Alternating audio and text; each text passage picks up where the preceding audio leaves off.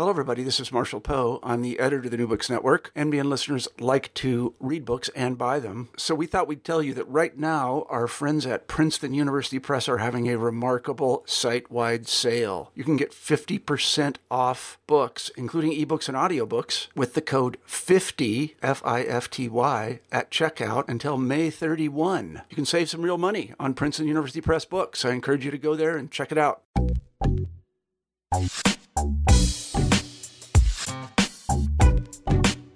For most people, architecture is probably not a blip on the radar in their conversation about artificial intelligence, and yet there are architects who historically have provided the foundation for what we now consider AI. And we talk about those architects today with Molly Wright Steenson, the author of the new book, Architectural Intelligence: How Designers and Architects Created the Digital Landscape. This is New Books in Technology. I am your host, Jasmine McNeely. So one of the first things we like to do on New Books in Technology is for the author, or is to have the author, tell us a little bit about themselves. So who is Molly Wright Steenson? I'm a number of things. By day, I am an associate professor at Carnegie Mellon in the School of Design, and I have a courtesy appointment also in the School of Architecture. And here I work across all levels of our curriculum. I teach undergraduates, I teach master's students, and I teach it and advise doctoral students. And our students are working on design, its impact in the world, and design and technology in different kinds of ways. So that's what I do by day. I'm a historian and an architectural historian, I should mention, by training, and did a PhD in architecture. And I'm a nerd. My early career was in the early internet, starting in 1994-95. And I've had a lot of questions about the early World Wide Web and things that we do today digitally and where they came from. And I discovered that there's a connection between them and between architecture and between different movements in technology, different computational paradigms. So including things like artificial intelligence or information architecture, things like that. So the book is Architectural Intelligence: How Designers and Architects Create the Digital Landscape. So why write the book? The book came out of research that I did as a doctoral student and then extended outward. And I got really curious. Back in 1996, I worked at a company called Netscape. And if you used the web in the 90s, you know what Netscape was. And it was my first day there. And Hugh Dubberly, who was at that time the creative director of the Netscape website, suggested that we use patterns and pattern languages, which was an architectural concept developed from an architect named Christopher Alexander. Maybe we should use patterns and pattern languages in our redesign of the Netscape website. And I thought, well, that's interesting. Here I am at a tech company talking to a designer who's bringing up architecture. And I had done a lot of research as in architectural history when I was an undergrad in German at the University of Wisconsin. And I had always been curious about architecture, so I wondered why that was the case. And many years later, I began looking through the footnotes of Christopher Alexander's book, Notes on the Synthesis of Form, which was published in 1964. It's his dissertation in published form, and noticed that there were a number of footnotes not only dealing with cybernetics, but one of them dealing with artificial intelligence. And I don't know, about 10, 12 years ago, there were a lot of people in architecture talking about cybernetics and the influence of cybernetics. That's the science of feedback in systems and its impact on architecture in the 60s and 70s. But no one was talking about AI. And I thought, well, that's interesting. What's up with that? And so those sets of questions are what sent me down the path to investigate this idea about intelligence in the world around us. And I looked at it through Christopher Alexander's work and the work of Nicholas Negroponte and the Architecture Machine Group at MIT. And so if you know the MIT Media Lab, that's the that's what it became in the 1980s, but in the 60s and 70s, it was the Architecture Machine Group.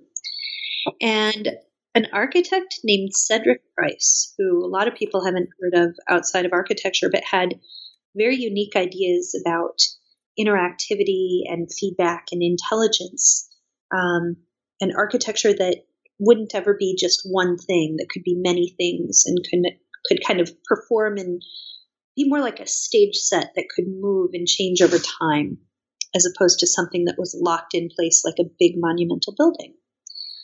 And there was another set of things I got interested in investigating in the book, and that was my own fields. So in the 1990s, moving into the early 2000s, as web design, as the web got more and more established, new kinds of practices emerged with the World Wide Web.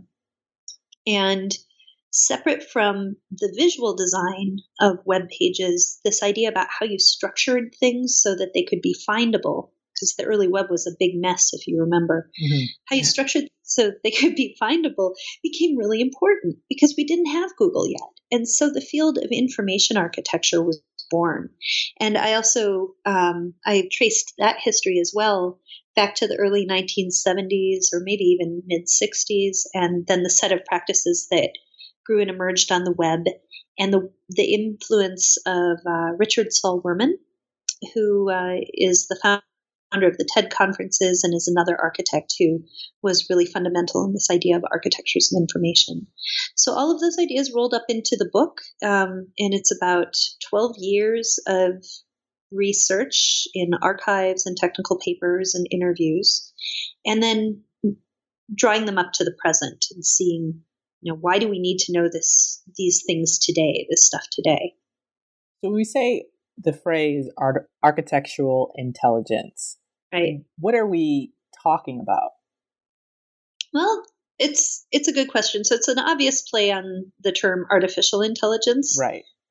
And by architectural intelligence, I was looking at systems of AI within architecture. The fact that architecture, I think, is itself a system of intelligence, and ways that we envision buildings and cities around us to become more intelligent.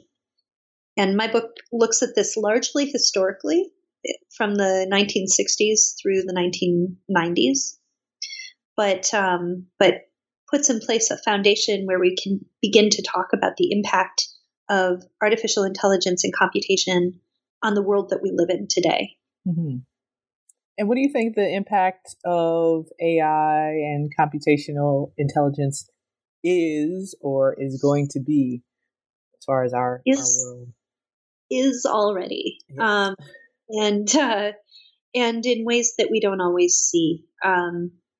Consider the phones that we carry around in our purses and pockets, and the fact that they have the computational power of the computers we carried around or that might be on our desktops already. They are very powerful machines. They are machines connected to data sources and to sensors. And those data sources are being used in many different ways to deliver us information or not deliver us information or potentially deliver us false information. Mm-hmm. So it's vital for us to think critically about what happens with data and the way that data comes back at us. And we can scale it up to the size. It's not just happening on screens in front of us, but it's information that we're receiving when we're moving through the world and out in the world. People talk about smart homes and the Internet of Things and smart cities. Well, we've been using some of this terminology around smart since the 1970s, and I think it's important to be critical about what that means today. There are ways that, your experience of how you are viewed or parsed through data can really impact how you move through a city. You can experience the experience of an African American man getting stopped 40 or 50 times over the course of a year as he just simply drives to work because he's going through an area that cops profile. These are issues that result from many of these technologies being out in the world being our world becoming computationally aware, and us not always being able to surface what some of those biases are. So my book looks at a longer history of intelligence and architecture, but one of the questions I raise is, what is the contemporary influence? Why do we need to know this today? So would this be considered, in your mind, a kind of literacy that one person could develop in relation to information and how it's organized or can be organized, and understanding then things in relations to how algorithms parse us now as far as our data and what's being collected about us? I really like that way of looking at it, of literacies and fluencies you could add, right? We used to talk about information literacy or digital media. At the University of Wisconsin, I taught a class called, what was it? It's basically digital media fluency. And how do you get people to not just be literate, but fluent and know the impact of these technologies on their world, on their worlds? And I want to argue that these old models that we used to use for technological research, where you could kind of work on a small, say, set of blocks, and these are called blocks worlds in the 60s in artificial intelligence.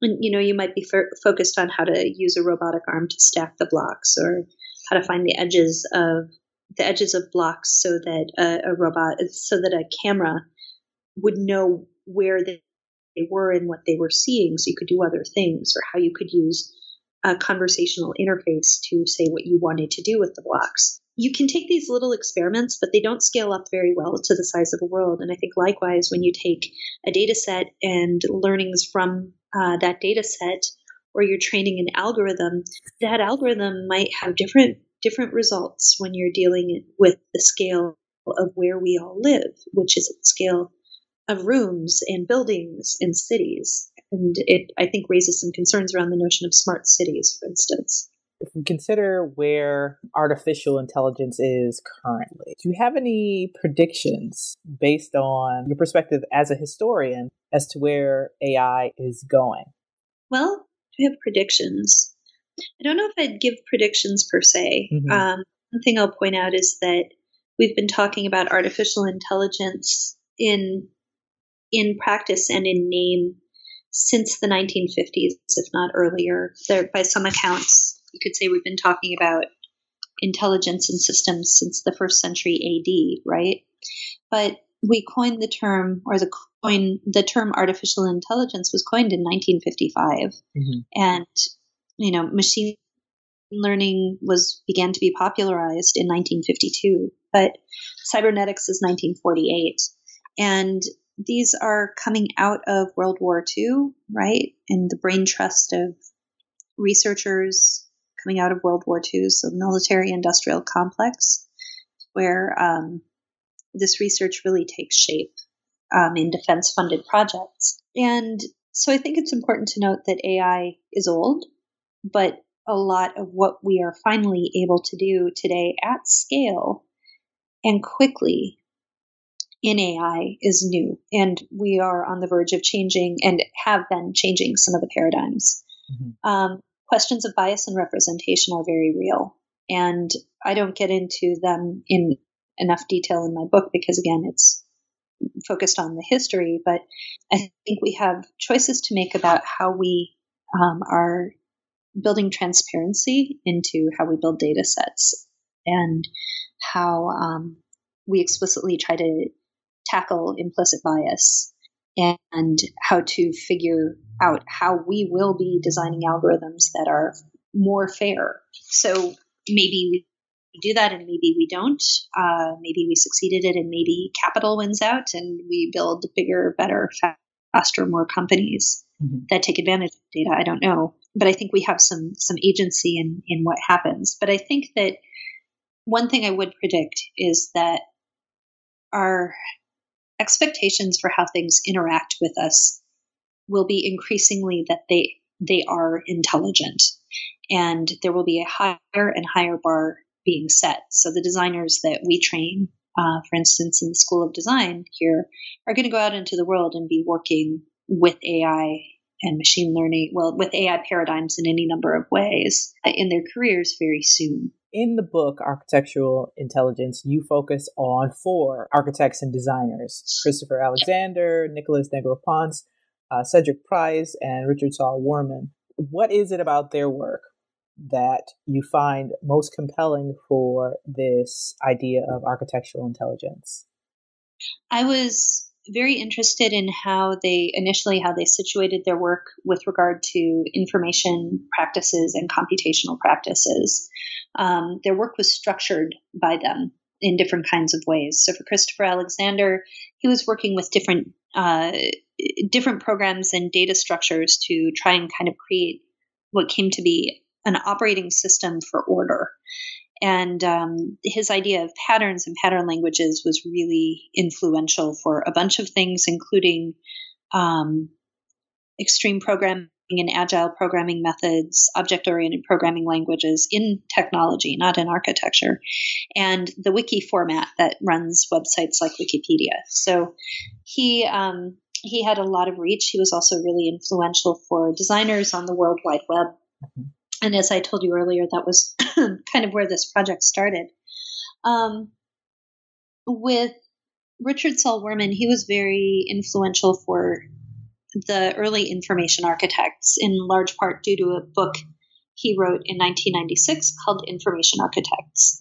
And he talked about a lot of digital and physical design practices that were about the organization of information and kind of bringing a notion of convergence to them. He also he's always been a proponent of maps and mapping as a way of coming to understand something. So he tried to bring clarity to information, and he didn't do it with a computer per se, but the processes were picked up by information architects that he used and were really influential for the early web. Mm-hmm. Cedric Price I turned to because of his idea of buildings that could change, shift, and form and be different things at different points in time. So he worked very closely with a cyberneticist named Gordon Pask and came up with some really unorthodox buildings that weren't really like buildings at all. Components that could move, floors that could move, cybernetic processes that would get the buildings to learn from you, and you would inform what they would do. And most of these things that he designed were never built, but that was something that he was really interested in and really influential on a generation of architects and how they thought about technology. And then Nicholas Negroponte and his work with his co-founder Leon Greusser and the MIT Architecture Machine Group was half architects and half engineers. And they worked together to build a tinkerer's lab for computers and computation and digital environments at MIT. And it was also funded by the same Department of Defense entities as funded the AI lab. Mm-hmm. They collaborated very closely with the AI lab and effectively were developing interfaces for artificial intelligence in the 1960s and 70s at MIT. And that's probably the case study that people know of the best, in a sense, because many people are familiar with the MIT Media Lab, which was what the Architecture Machine Group became in late 1984, early 1985. In reading this book, what do you hope your audience gets from it? A number of things. First of all, I hope that it provides them with an inroad to understanding a crossover of a number of different areas. So how architecture affects technology and technology affects architecture, how those interactions together affect fields of digital design that we started practicing in the 1990s and basically formulate and put in place the experience that many of us have today on the web, in our mobile devices, and in our digital world. I wrote the book with four different audiences in mind: architects and architectural historians of technology, interaction designers, and UX practitioners. And well, I probably should also say, not just design. I intend it for both historians or academics and practitioners. So I took care to not write it in an academic tone, mm-hmm. but it's still pretty packed with information. one of the things we like to do on New Books in Technology is offer the author an opportunity to say someone tunes in right at this exact moment, and you want to give an elevator pitch, a 1-minute pitch of why they should read your book or should buy your book or go to the library and check it out. What would that be? Okay. Architectural Intelligence provides the secret digital history of architecture and AI and how they poured the foundation for today's contemporary experience. It's a vital resource for architects, designers, technologists, and anyone interested in those crossover of areas to explore the history of how AI, cybernetics, and computation came together with architecture to put in place what we do today when we're experiencing the digital world. What's next? A couple of things. Right now, I am working on a project that I'm very excited about with my friends Laura Forlano and Mike Ananey. Laura is a professor at the Institute of Design at Illinois Institute of Technology. And Mike Ananey is a professor of journalism and communication at University of Southern California, Annenberg. And we're doing a project called Bauhaus Futures. And the gist of the project, I think the first line of our call for publication is, if the Bauhaus were around today, what would keep it awake at night?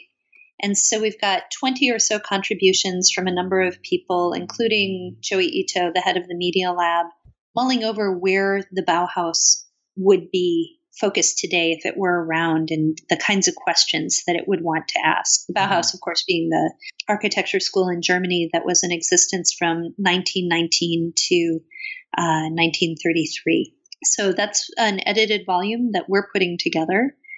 And I've just been enjoying sharing the book with people. It just came out a couple of weeks ago and it's finally in people's hands. And so I'm excited to see what happens when the book's readership now knows about this history of architecture and AI and design. And I'm wondering the questions that people are going to ask so we can take it forward and do more research in the future. I think the one thing I want to say is that it does take care to draw up to the future what is going on with the digital. And I looked pretty closely at the development of the web. I didn't talk very much here about information architects and that channel or that line of research, but I really wanted to think closely about how the early web came to be and what it had gained from this longer history of architecture and computation. People refer to architecture a lot when they want to talk about something complex that has nothing to do with buildings and cities. Okay. Ivanka Trump really likes the term architecting.